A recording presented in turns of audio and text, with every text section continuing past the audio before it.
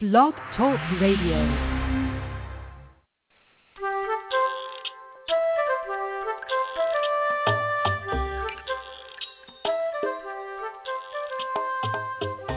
Hi there. Welcome to Teach Me to Talk, the podcast. I'm Laura Mize, pediatric speech-language pathologist, and welcome to this show.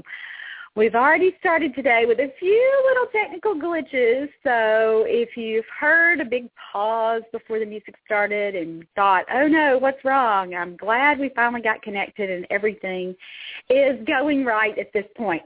Today we're going to be talking about a topic that I love. I've gotten so many emails in the last few weeks and had so many heartfelt conversations with speech-language pathologists and other therapists at conferences and about conferences that they've attended or are trying to register for on the phone. And so that's really inspired today's show. And then actually the next few weeks of shows. We're going to start a new series today. But before we get to that, let's do announcements. Let me tell you where I'm going to be. And I am so excited about this upcoming fall with TeachMeToTalk.com conferences. We are doing Building Verbal Imitation Skills in Toddlers, just a one-day, fast-paced conference. The course is based on techniques to really get expressive communication going in toddlers who are late talkers. And it really doesn't matter what the diagnosis is. This kind of approach zones in what the missing skill is, and more often than not, it's the ability to imitate. So I hope that you'll join me for that fantastic course. I'm going to be in Evansville on Thursday, September 18th. Now, there's a location change. If you live in southern Illinois or Indiana or Kentucky and have gotten a mailer about that, we're now at a different location. We're going to be at the Hilton Garden Inn in Evansville. And just know that's not our doing. That was the hotel who moved us from our original location. So be sure that you're checking conference information at teachmetotalk.com to be sure you are in the right place. And it's right around the corner. Even if you mess that up, you'll be okay. And there are going to be signs, and staff is supposed to be really, really helpful about making sure that everybody knows about that change, the hotel staff there. So Thursday, September 18th in Evansville. Then on Friday, the next week, September 26th, I'll be back in New Orleans, one of my favorite places in the whole world. We'll be at the Sheraton Metairie, and I'm excited about seeing therapists that I've met in 2010, 2011, and 2013 in Louisiana. I'm getting emails from, and it feels like old friends to hear from people that I've met, and I remember their stories and their questions. So that's so exciting. I can't wait to go back there. October is so busy. We're going to be in Fort Wayne, Indiana, Akron, Ohio, which is a completely new city for me. So northern part of the state. I've been to Columbus a couple of times, done some courses in Cincinnati, so it'll be exciting to get a little further north, and so I'm really thrilled about that. And then we'll be back in Texas, in San Marcos, so Central Texas, Austin, San Antonio, all of that corridor. I hope that you'll come see me. And you can check teachmetotalk.com for those and registration information. Let me also mention that I'll be back in Chicago in November to teach the two-day course, and that's November 20th and 21st. That's a Thursday and Friday. That course does have Illinois early intervention credit pre-approved, so a no-hassle day or couple of days. So for registration information, again, you can check out that at teachmetotalk.com. I forgot to mention for Evansville, man, I have gotten that date approved by everybody. We have Illinois early intervention credit for the conference in Evansville, and I know a lot of therapists from southern Illinois are joining us in Evansville that day. And it's also approved for Kentucky First Steps credit. So if you're one of my Kentucky friends, I'd love to see you there in Evansville on Thursday, September 18th. All right, second announcement, therapy tip of the week. The last several segments have been about ideas with the blocks. Today we are releasing the fourth video in that series about blocks, and it's with an oldie but a goodie. And if you've listened to the show for a while, you've heard me talk about those Tupperware blocks that, are about, 250 years old by now. I'm just kind of kidding about that. They've been around for a long, long time. And there's so many ideas that you can do with these. And again, this isn't a toy that you can find off the shelf right now, but you may have some in your mama's attic. If you are 25 or so, you may have played with that toy even as a child yourself. So super ideas with that. Can't wait for you to see it. And let me just mention, teachmetotalk.com has a YouTube channel, and all of our videos are posted not only at teachmetotalk.com, but also on that YouTube channel. And if you will subscribe to our channel, you'll get a notification every single time we post a new therapy tip of the week, and you will never, ever, ever miss one again. All right, moving right along to today's show. I think fall is the perfect time for a reset or a boost or just a period of getting your energy back together, re-energizing, refocusing, and I think it has to do with back to school. Don't you always feel like that? Do you remember when you were in school as a young child or in high school or even back in college or grad school? The fall was a time of year when you could regroup, when you were forming new habits or revisiting things that you did in the past that made you successful, or maybe changing things and looking at things differently and deciding, hey, I'm going to do some things I know work, or I'm going to try something completely different than what I've done before. And I think fall, even more so than the beginning of the year, is just the very best time of the year to assess what you've been doing, to decide what works for you, what doesn't work for you, and certainly to get some new habits in place. And again, I've really gotten inspired to talk about this and based on the emails that I've gotten in the last couple of weeks from therapists. And I just love when things come together like this. Have you noticed it in your life when all of a sudden you just get so many messages on the same topic? And I've had just dozens of people say to me in person or via email or on the phone how much they enjoy the podcast and maybe how the podcast completely changed their perspective of what working with toddlers is all about, or how the podcast made them fall in love with their job when they had gotten a little bit burned out. Or maybe they'd worked with a different population and had, for one reason or another, landed in early intervention and didn't really know what they were doing, but found teachmetotalk.com, found the podcast, and got some reassurance that things would be okay and that they could get on the right track and that this is a fantastic way to spend your professional career working with toddlers and their families. And so if you've been one of those people who have emailed me, I want to start naming names, but I don't want to leave anybody out. Let me mention Meredith. Let me mention Catherine. Let me mention a great conversation I had on the phone with Camille. All of you, those emails meant so much to me, and telling me your different stories and how the show really has impacted your professional career. And let me just say, I so appreciate that. And that's the reason that I continue to do the show week after week after week. And so hearing those emails or hearing those conversations and reading those emails really, in a way, did the same thing for me. It re-energized my commitment to the show and my belief that when we focus on something and when we want something to change and when we feel a little bit uncomfortable and think, man, there's got to be a better way, there's always a different way of looking at things, or a way of pulling yourself back, or of telling yourself, hey, I know what I know and this is the right thing for me to do.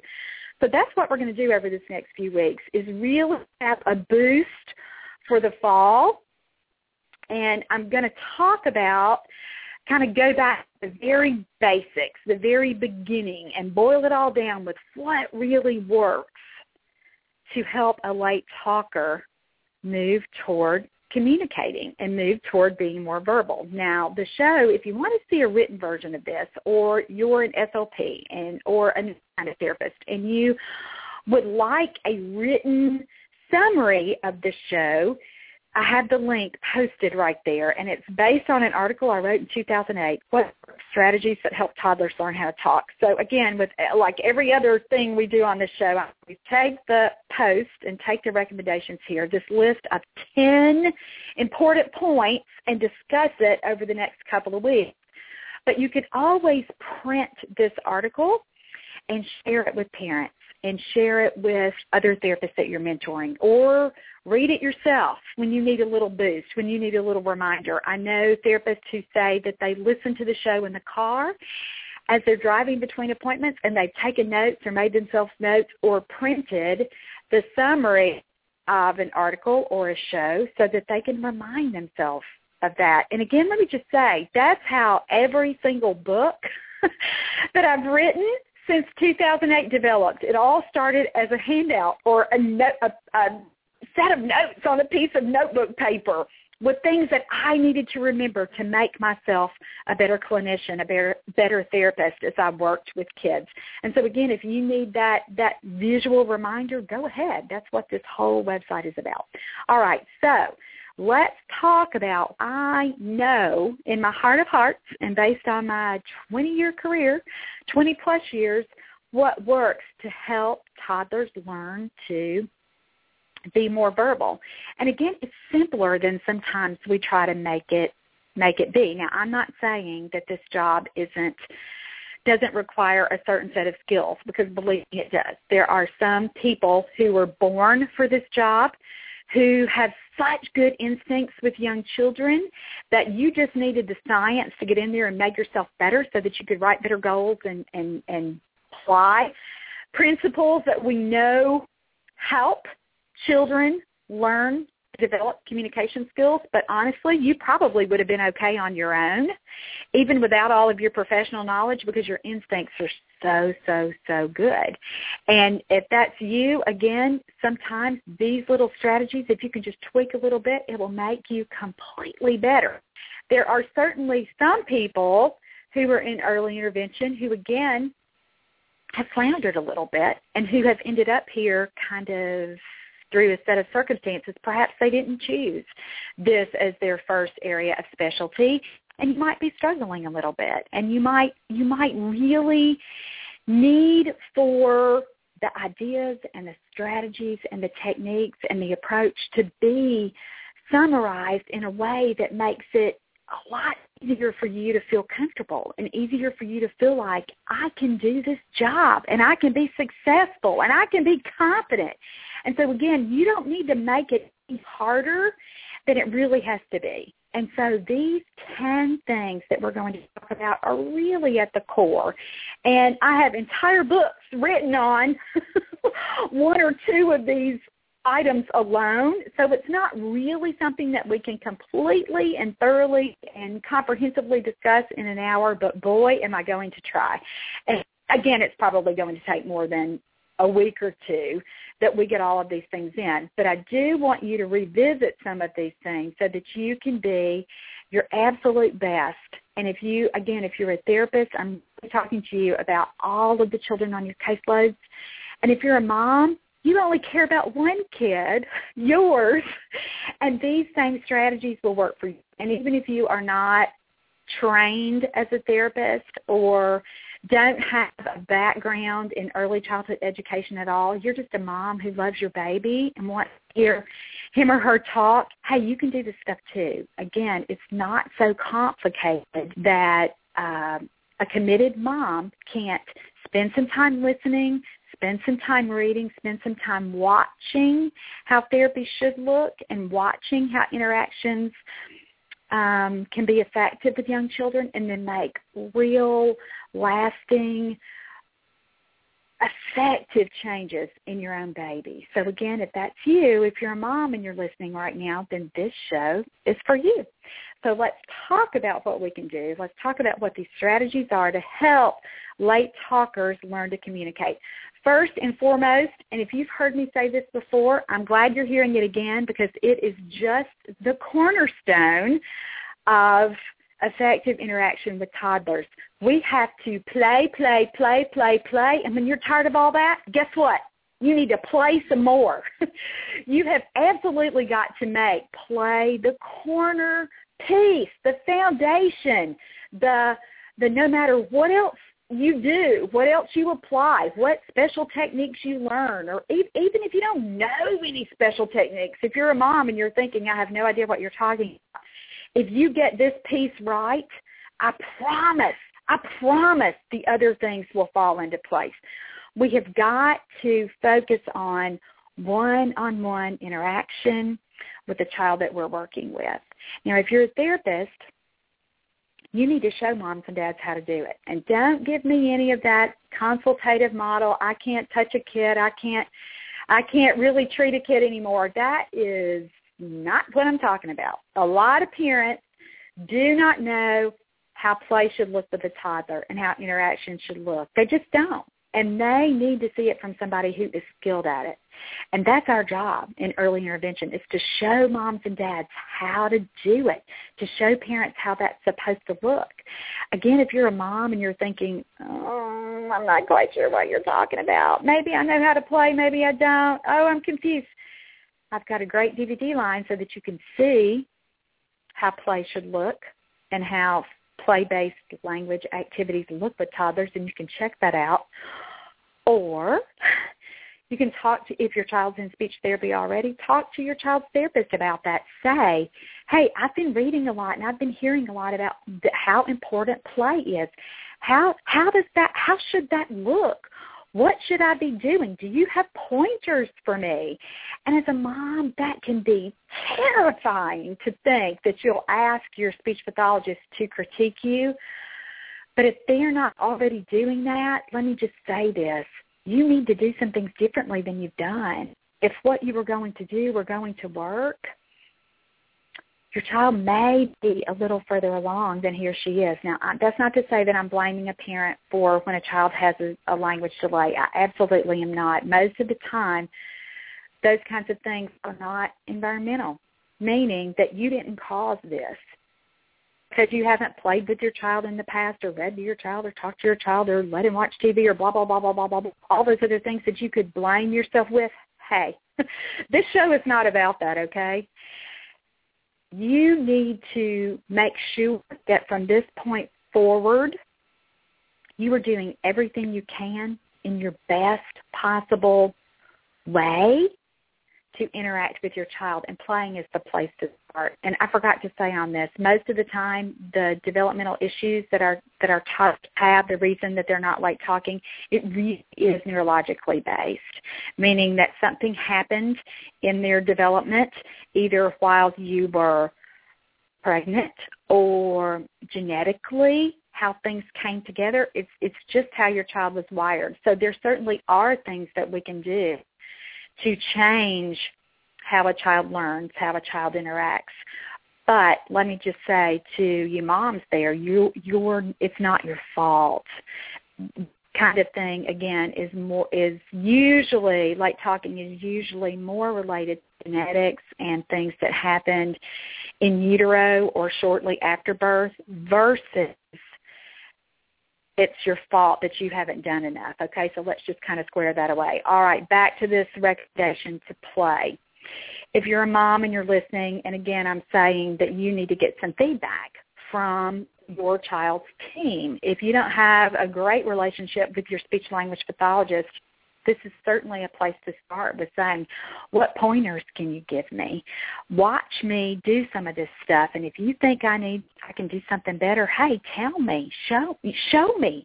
Let me see you do it so I can copy you, so I can do it better when you're not here, because let's just face it, guys, you moms, you're carrying the brunt of this, okay? Your therapist may be phenomenal, and I hope that he or she is, and I hope that you are getting all the information you need, but you are probably just seeing that person 1 or 2 hours a week.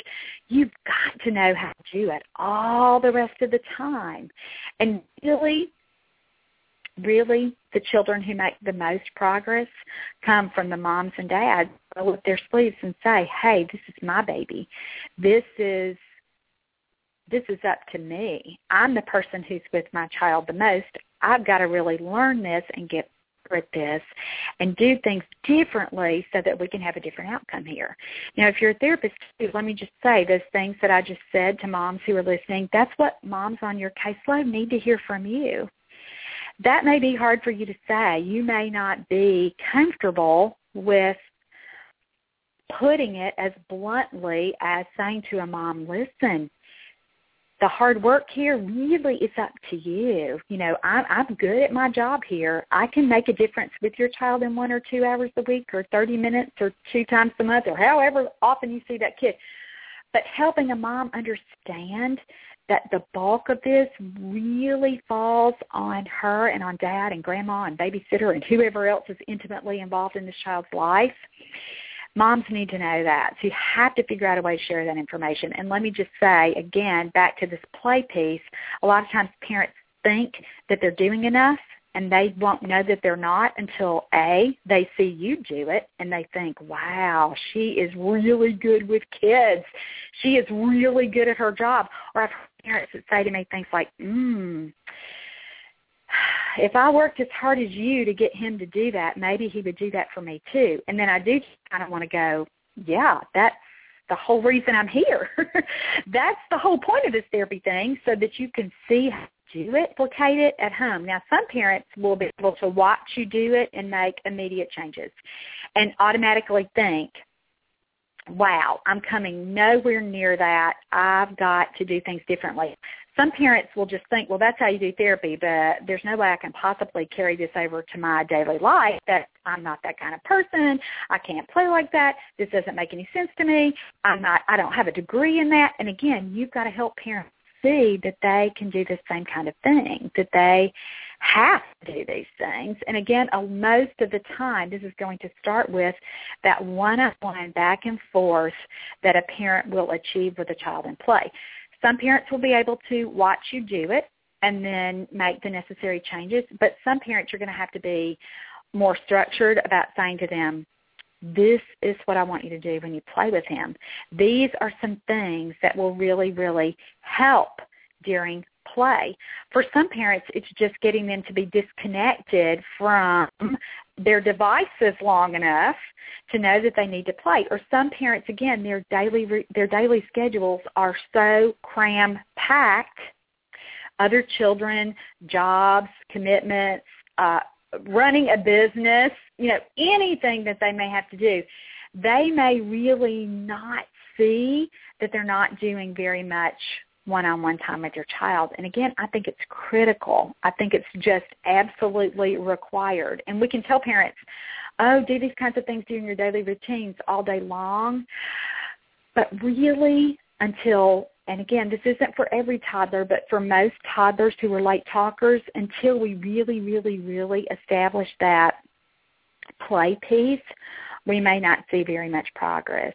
And so you may not hear that from another specialist, somebody else who specializes in early intervention, or you certainly may not hear it from your state program, because most of the time those folks are just so focused on we have to teach parents to do it, and parents aren't going to stop and play. We have to just make sure they know what to do during snack time and bedtime and da-da-da-da-da-da. Those things are important, but I'm just telling you from someone who has over 20 years experience doing this, the parents who really understand and who implement that play piece get it faster. Their kids make better progress. Or you realize early on, man, this isn't even enough. And let me just say that will happen for some of the children that we see who are late talkers, who have more global developmental challenges, who also have gross motor issues going on, who also have severe sensory processing differences, who again may have some cognitive delays. Those kinds of kids may struggle for a while, and you may think, well, this play piece, is it really going to matter because I've got to get so many other things going. I get that, but let me just tell you, when we get the play piece going and when we get parents to really, really, really learn how to interact one-on-one with their children, even some of those other things get better because you can work more things in, and you've already established that interaction and that reason that we communicate. It always starts with two people. It always starts with the kid and whoever is there. And again, all this language stuff that we're going to talk about, the talking piece, the expressive piece, plus the other underlying supportive functions with receptive language and cognition. Guys, it all boils down to that child being able to respond to another person, understand what they're saying, and then do their part to communicate back. So getting the play piece going is just absolutely critical. Now, again, if you're a mom and you need to see this and need to understand this, my DVD, Teach Me to Talk, starts with the whole section on how to be playful, how to look fun, how to make a child want to pay attention to you. And that's where we start with kids. And it looks different, even for babies in different developmental periods. You know, if it's an infant or if it's a child who's still not moving on his or her own, or a child who doesn't choose to move. Say it's a kid who walks, but they're really pretty passive and really like to spend a lot of their time kind of plopped down. Those kinds of kids really, really, really need that close attachment piece where you're holding them in your laps and you're doing social games. We talk about that a lot on this show, but things like patty cake and peekaboo and so big, or doing little piggy with their feet, or any little up and down game that you could do on your lap, or taking a poem like Humpty Dumpty. Remember that poem? Humpty Dumpty sat on the wall. Humpty Dumpty, a great fall, and letting them fall through. Or row, row your boat, or ride a little horsey. Any little game like that you could come up with. That's huge. That's huge. That one-on-one play to get that going where a child wants to be with you and connects with you and looks at you and stays with you. We have to get that piece going. For older babies who've already mastered that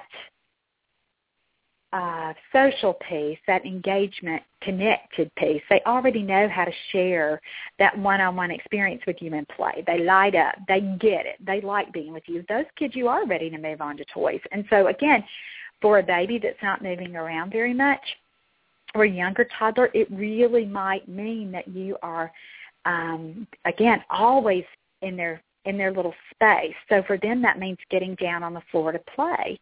And let me just say, don't discount the value in telling a parent to do that. I have gotten literally hundreds of emails that begin with, I didn't know I needed to get on the floor and play. Parents don't know that. And you might think, yes, they do. That's going to be insulting if I suggest to them or if I ask them. Let me just say it's not. And I've made that mistake, guys. I've made that mistake where I haven't really talked to a parent about how to play or how play looks. And then weeks or, heaven forbid, months later, I realize, gosh, they still don't understand that they need to be on the floor playing with their kid just like I'm on the floor playing with their kid. And then when I make sure that parents get it and understand it, and I can't police that they do it, but I certainly can talk with them about it week after week after week after week. And when they finally get that and implement that, that makes a huge difference. And again, I get emails every single week at teachmetotalk.com saying, we're finally down on the floor playing with her.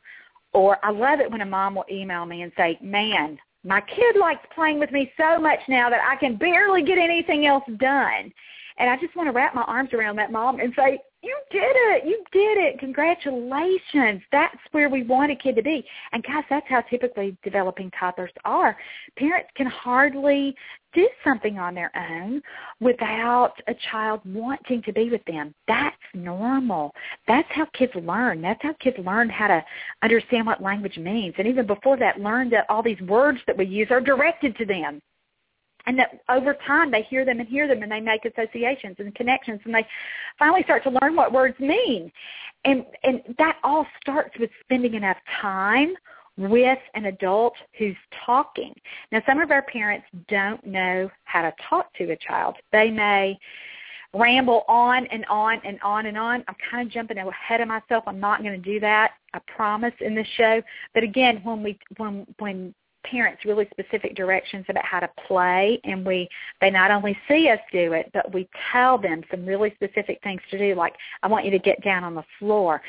I want you to sit right here together on this rug, and these are some little things that he liked with me, or these are your toys. Let's look at these toys and let me show you how to use them, and let me give you some ideas of what you can do. Or a mom might say to you, he really likes Thomas. He only wants to play with Thomas the Train. And as the clinician, you should be able to say, fantastic. We're going to start with what he loves, and let me show you some things that you could do with that. Let's talk about how you can play with him too, and how you can be included in this play. And some parents, again, really will say to you, as you're beginning therapy with their child, well, I didn't know all you can do is play.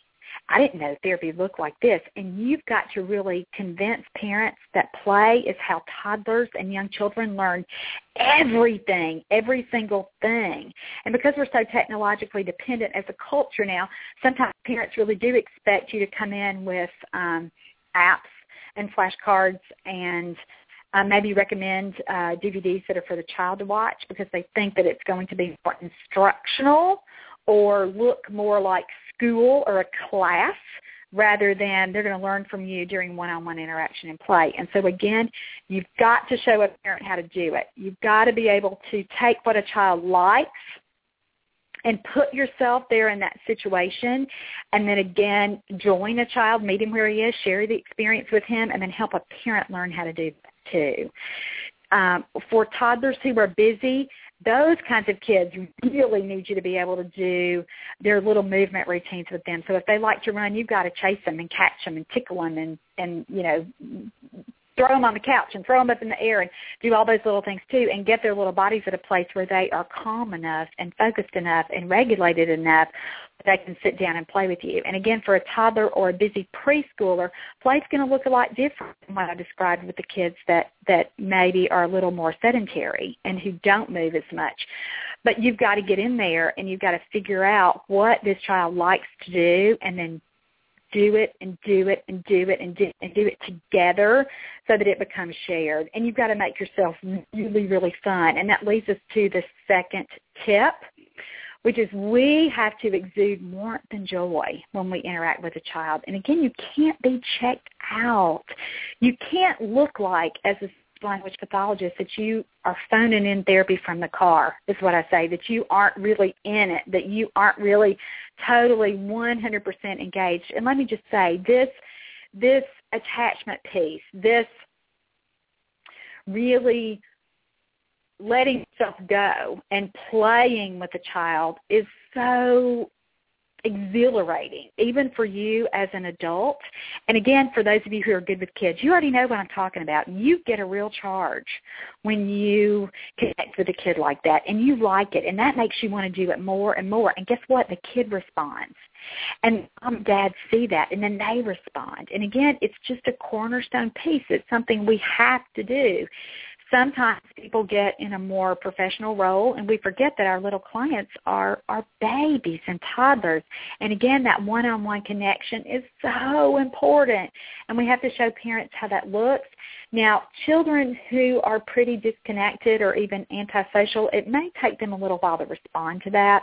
And you may have to watch things like how loud you talk or how fast you move. You know, you may really set some of those kids off because you're so unpredictable, and that scares them on some level or really alerts their little fragile sensory system. So I'm not saying it's always about being loud or being so over the top, but you do have to be super, super connected and in the moment.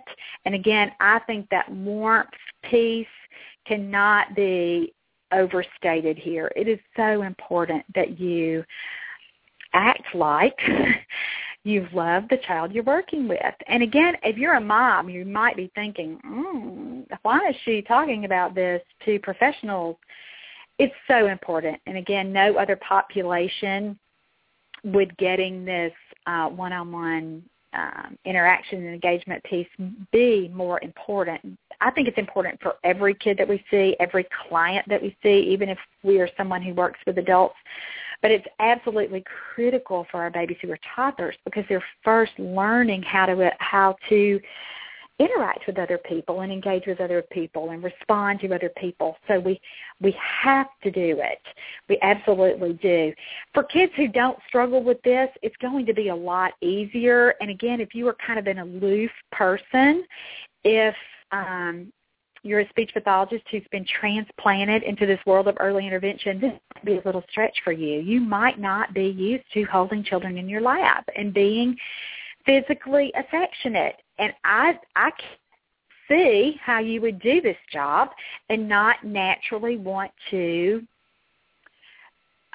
physically hold and touch and love on babies and toddlers and young preschoolers because, again, that's just part of that human interactive piece. And so don't be afraid to do that kind of thing. If it's foreign to you, the more you do it, the more natural it's going to feel.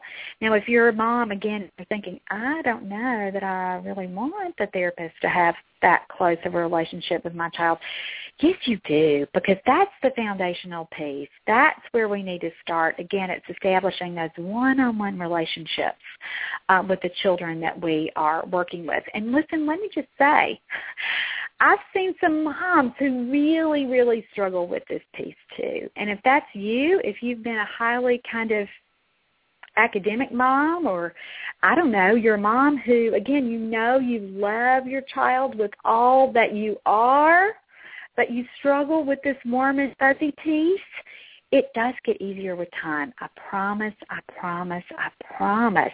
You just have to get in there and make it happen. And not every kid responds in the same way to every little strategy you might try. And as a therapist, that's what makes this job fun, because you do get to be a little bit of a detective and discover what works for each individual child.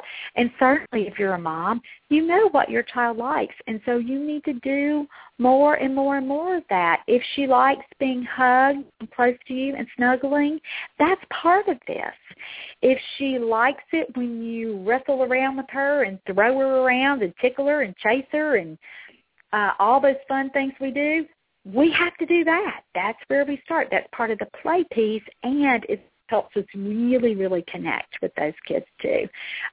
So there are some tips for that in the written version of this. I think we've talked about it enough so that you understand that you've got to, again, make it really look like you're enjoying yourself and having a fun time. And if that's not completely natural, you can fake it. You can fake it until you get to the point where it feels a little more like this is how it's supposed to be and this is what I'm supposed to be doing. And again, if you need to see some examples of that, please check out my DVDs because there are so many good examples how that should look. All right. Beyond playing and beyond really doing everything we can to establish that warm, genuine connection, what's the next thing we can do? Here's how we address what you do during this time. With children who are late talkers, we need to direct our language to the perfect point where they are understanding what we say and getting a model or an example or the words they copy so that they can start to communicate too. So what that means is we're going to talk at or just above the child's current expressive language level. And for those of you who are not professionals and that sounded like, Chinese to you or another foreign language, let me put it down to this. Toddlers, even typically developing toddlers, usually understand a little more than they can say. Sometimes they understand a lot more than they can say. But let's go with it from here. They usually understand more than they can say. Their receptive skills or comprehend language is at a level, at least a little bit, at least more than they can verbally communicate to you. Okay? So the theory here is, if you have a child who is not talking at all, he or she needs to hear single words a lot of the time to be able to really get to the point that they can start to imitate you and say what you say. All right, we're going to talk about that imitation piece in just a little bit, but let's just, for right now, we're just focus on you as the adult, what you should do.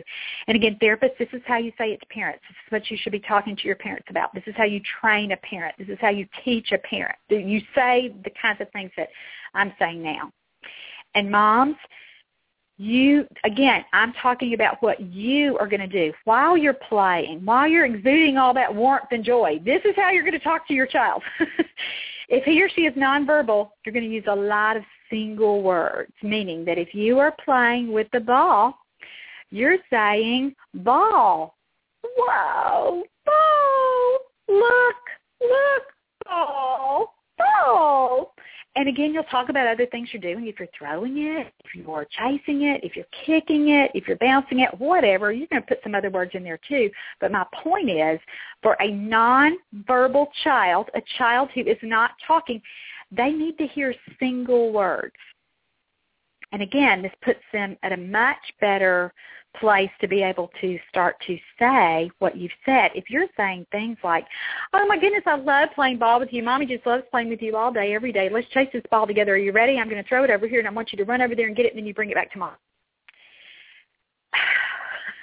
Your child may be able to understand that. If she has good comprehension skills, he might be able to follow that.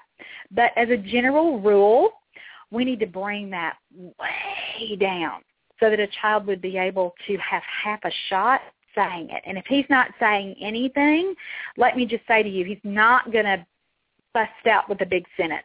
He's not. That's a myth. Children really don't go from being completely nonverbal one day to waking up talking in sentences the next day. It really doesn't happen like that, okay, not as a general rule.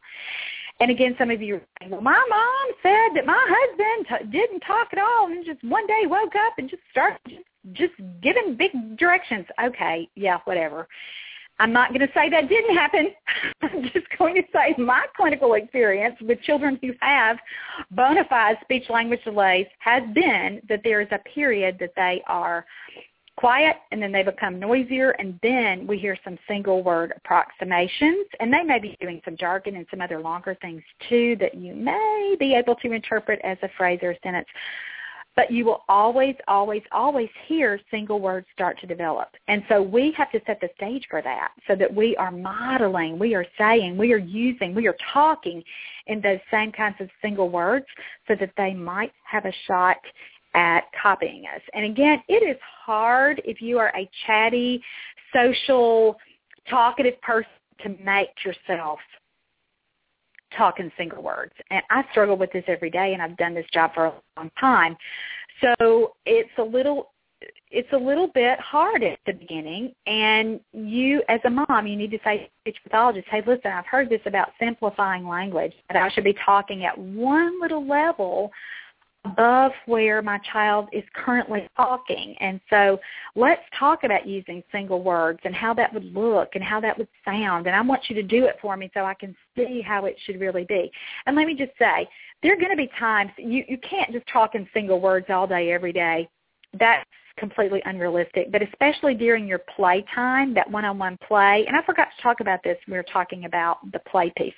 Sometimes a parent will say to me, how much do I play? What's a good starting point? Let me just say, the research says that children need 20 to 25 hours a week of engagement to make significant progress when they have really been socially disconnected and or non-communicators. So that's the research recommendation, 20 to 25 hours a week. Now, again, you may be thinking, oh, my kid gets fat just because we're talking during bath and we're talking during supper and we're talking during – that might be very well true. A lot of times, though, with parents, I have to really start at the beginning, and some parents are overwhelmed when they hear the 20 to 25 hour a week recommendation. And this is what I say. This is what I talk to moms and my clients about. I say, let's try to get 30 minutes of play, one-on-one play in the morning, uninterrupted. And if you can't go for 30 minutes now, just try 10 minutes. And then over time, we want to build up to where you've got that 30 minutes of uninterrupted one-on-one play time with mom or dad in the morning, 30 minutes sometime in the afternoon, and then again 30 minutes later in the day. And that's an hour and a half. It's not, I can't do math because I'm a speech pathologist. So over 7 days, if you ended up with, again, I can't do math, 10 hours in a week, let's just say, if you end up with that, that's a lot better than the 1 hour it would have been if you had not had a mom measure this or think about this or do it. And again, you're going to get that other time, that other one-on-one time at snack time, at bath time, at changing time if mom is doing a good job with that. But at the very least, they're going to get that one-on-one playtime. And I love that recommendation. And, again, it's been one that's really worked for parents of children on my caseload. So I like that. So back to what we're talking about. Children are going to hear language modeled in a more adult-like way today. So you don't have to worry about, he's not going to hear adult models. Children really need adult models to talk. They're going to hear that anyway, but especially during that one-on-one playtime, if you can get moms to really talk at one little level above where their children are expressively, they'll be hitting that sweet spot, more likely to make progress. And so for nonverbal children, that would mean that you're going to talk in single words a lot of the time playing together. For children who are using a few words, moms can bump it up a little bit. Single words plus some two-word phrases. For children who are using, who are moving toward that phrase level, they may just do one or two little words beyond where their child is talking. And again, don't worry about saying to a mom or dad, but be sure you're still talking the regular way a lot of the day too, because that's going to happen anyway. They're going to do that anyway. Nobody is able to do simplification all day long every day. And let me just say, too, if a child has receptive language problems, this is even more important because we know that child is not understanding language in a typically developing way. We know that there's a problem there. There's a disconnect there with how a child hears what is said and how he's able to assign meaning, how he's able to know that the white stuff in the sippy cup is milk. And we've got to get moms to the point where they're labeling with single words. So those children in particular really, really, really learn to understand. Now, some moms, again, overestimate what children understand. And that's very common. We've talked about that a lot on the show. Receptive language delays are easy to miss, so easy. So if you're a mom and you're thinking, well, my child understands everything or he gets a lot or she understands most of what I say, that's great. That very well may be true. But a lot of the time, parents miss that their kids don't understand. So if you have even a hint, even a little rumbling in your gut right now with, oh, my gosh, that might be it, you in particular need to really simplify when you're talking to your child and use a lot of single words. So if you were eating snack right now and your child's eating goldfish crackers, pick a word, pick what you're going to call it. Cracker, fish, goldfish, I probably wouldn't go with that because that's too hard for a new talker to say. But stick to that and use words like, fish, fish, eat, let's eat, so yummy, yummy fish. And you were looking at the fish and you were pointing to the fish and you were maybe after you've done this for a while, you say to the child, where's your fish? Show me fish. So that you know that he understands what you're talking about. And again, this sounds really simplistic to some therapists. You're thinking, surely mom knows to do that. Guess what? She doesn't always know. You've got to model it for her and then you've got to tell her to do it as part of what works. And again, let me just say, this isn't something that we've just kind of made up here in the year 2014. This is how we know children develop language. And let me just say this too. Oh gosh, I wish I had this reference available.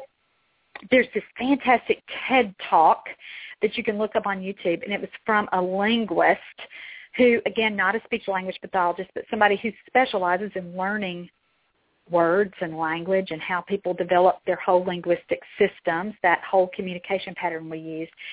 And he found in his research, he was so cool, he did it with his own child, and they put cameras throughout their whole house. I'll try to find a reference for this and talk about it next week's show.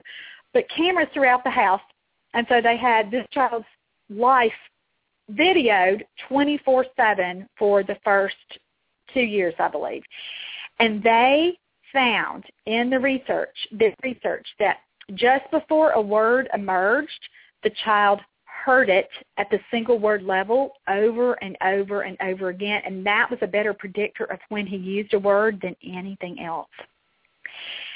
And that's not earth-shattering scientific revelation, but it's important, isn't it? Meaning that a child has to hear that single word over and over and over and over before he even has a shot at being able to produce it. So that's what we need to be talking to parents about. Again, on our show, where we're focusing on resetting, on re-energizing, on boosting what we know how to do, revisiting how we talk to kids with language delays and how we teach parents to talk to kids with language delays is really a critical starting point. So make sure you are addressing that, and that you are teaching parents that, and that you are sure that they know how to talk to their child, at least during that one-on-one playtime. And it would be great, too, if it were during bath time, if it were during meals, if it were during changing. And I spend so much time with the children that I work with their parents, with talking through those routines. And if I feel like Mom doesn't exactly know what I mean when how to talk to a child during changing time, we do it. I'll say, well, next time you're going to change his diaper, if he's wet, let's just check him. And you do the changing, but I'll tell you how I would talk about it, and I'll tell you what I would say. And that's valuable time for moms to hear that. Or if you're doing snacks and food during therapy, moms need to hear that, and you say, listen, this is the kind of thing I want you to say with him during snack time too. Don't just pour a whole bowl of goldfish and walk away. He needs to eat it, but don't miss your time to really work on language and work on the things that we're doing here in therapy. You need to figure out ways to incorporate this into your everyday life, and snack time is a perfect way to do it, and let me show you how I would do it. It really should look a lot like it's looking here in therapy. And guys, since we have all these fancy phones now, you can really have Mom video some of those things, and you can sit and watch that together, and you can say, I always start with the positive. That was good. Here's what I love that you did. And talk about all those things. And we're going to talk about some more of those other things that you can mention. But one of the things that you need to constantly focus is, let's listen to how you talk to him. Not just focus on how he talked or how he responded, but let's start with you. And let's look at what you're saying and look at how long the sentences are that you're using. And let's think about how we could simplify that so that your child has a better shot being able to imitate you. And again, it's critical information to address the way that our parents are learning to talk with children who are late talkers. All right, next tip number 4. And in the article I say, repetition is the mother of skill, or as your mother would have said it, practice makes perfect. So we have to only simplify with single words when we talk to children, we also have to repeat. Repetition is so important to make sure that a child learns, he remembers, he understands that word, and he has to hear it over and over and over again. This speaks to the point that I just talked about, the study that I talked about, where the linguist said just before his own child, who was typically developing, began to use words, the word was always modeled or he heard it, somebody else said it to him over and over and over at the word level. So the point that we just talked about, using a lot of simplified language or single words for nonverbal kids, plus being repetitive. So you can't just say ball a time or two and then think a child can say it. And you sure can't say, here's the ball.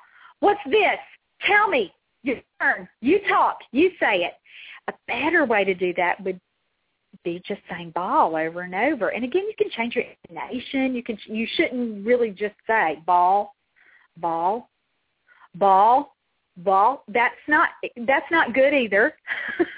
The child sending that out, that will sound like the dryer noise in the background. But he should hear the word you're trying to get him to say. many, many, many, many, many times. And that's the principle of neuroplasticity. I'm doing some new work on a project with how our brains learn. And again, this is across the lifespan, but it's particularly for children who have language delays. This birth to 3 window and birth to 5 is critical because children learn more during this developmental period than oh my goodness, we can't even really document all the things that a young child is learning during this very, very exciting, important time of brain development. But for a child to learn, he's got to see and hear the same things more than just a couple of times for him to be able to synthesize that information and connect it, and for his little brain pathways to fire, and for him to really, again, understand and make the connection to the word that he's hearing and then be able to say it back to you. So he's got to hear that same word over and over and over and over. When he gets to the point of talking, he's also got to say it over and over and over to really own that word, to really master it. But for right now, we're really talking about what an adult should do. So you've got to make sure that you are saying the word that you eventually want your child to say. Many key piece of research that Dr. Caroline Bowen, who is a speech pathologist from Australia, says. She says a child has to hear what we want him to say, what our target is, what our goal is, 3 to 4 minutes a day. Or he's got to hear it 12 to 18 times over the course of like 3 to 4 minutes. And so as you're playing with him, playing with the child, you may not be getting anything from the child. So what you need to be tracking is how many times you say it to the child. So if you are playing bubbles, he's got to hear the word bubble. Bubbles, whoa, bubbles, see those bubbles? How many times did I say that there? 4 or 5 times? He's got to hear that word bubble over and over and over and over and over again, and not just one time, not just Tuesday at 11 o'clock when he gets his speech therapy. He's got to hear it time after time after time for him to be able to understand it and then produce that word back to you. There's so many studies that say, a child, that really try to determine how many times a child has to hear a word before he can use it. And let me just say, if your child has a delay or has a really specific, say, speech delay or speech disorder like apraxia, he's got to hear it and then say it again multiplied exponentially more than a child without that particular issue. So the whole repetition piece has just got to be a foundation. It's got to be a central part of your treatment plan. And again, it starts with monitoring how repetitive and how good the adult is, with modeling the target word long before we get to the kid being able to say it. But it's important on both ends. So the kid has to hear it from the parent, from the therapist, and then when he does begin to talk, he has to be able to do that, to repeat over and over and over too, so that he really masters that word and can use it anytime he needs it and doesn't struggle to remember it or struggle to pull it out of that little brain and send that little message all the way to his mouth. And again, that's a really simplified way of thinking about word production, but that's exactly what it is. He's got to find that little word in his stored bank of words, send that little message, fire that little impulse to his mouth, and then his mouth has to be able to produce it. And that's how I explain it to parents. And again, it's a really simplified way. Goodness knows we spent years learning all of those complex processes, but parents don't understand it like we understand it. So we have to break it down and summarize it in a way that makes sense to them. So here we are. We're at we got through 4 tips today, and that's okay because this is our series for this fall with summarizing what really, really works. And let's just review the 4 that we used today. We talked about first we're going to play. We're going to get really fun, and our catchphrase here is play, play, play, and then when you're tired of all that, we're going to play some more. We're going to teach parents that one-on-one time is important. Whatever they can get several times a day, if it starts out 10 minutes a day, 2 times a day, the next week I hope parents can get 10 times a day, 3 times a day, and then the next week they can play 15 minutes a day for 3 times a day, and so on and so on and so on until they're really getting logging lots and lots of one-on time. Our second tip was we're going to teach parents how to exude warmth and joy so that it looks like fun, so that it gives them the reason to communicate and the reason to connect and the reason to share that experience. We want to help parents learn how to help their children enjoy those experiences too. Our third tip and fourth tips deal with how we talk to the child. We're going to talk at or just above his current level. So that means if a child is not talking at all, lots of single words. If he's doing a few little single words, we'll still use a lot of single words and occasionally throw in a little short phrase and so on, so that we meet a child where he is developmentally, and we're talking, again, at a level where he can hear what he needs to say and to address any comprehension issues that a young child might have. The last tip we talked about today was how important repetition is. So we have to repeat enough for a child to understand, and then we have to give the child opportunities to repeat words, new words that he says, often enough for it to be a word that he can readily say any time that he needs to say it. And if you want to see the written version of this, remember you can go to teachmetotalk.com and look at that article this week, What Works, Strategies that Help Toddlers Learn How to Talk. I will be posting this show on teachmetotalk.com too a little later today. It'll be in the middle section, in the podcast section, and I'll have the link to that article too. So next week we're going to pick back up, talk about this same topic, but I hope that you'll really think about these principles. If you're a therapist this week, you're going to really focus on teaching these things to parents. You're going to really focus on making sure that you are doing those 4 things.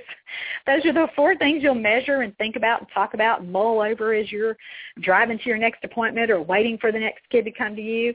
And then you'll be explaining that to parents. If you're a parent, I want you to really think about this show. You may have to listen to it another time or two. And that's what's perfect about these kinds of shows. You can listen as often as you need.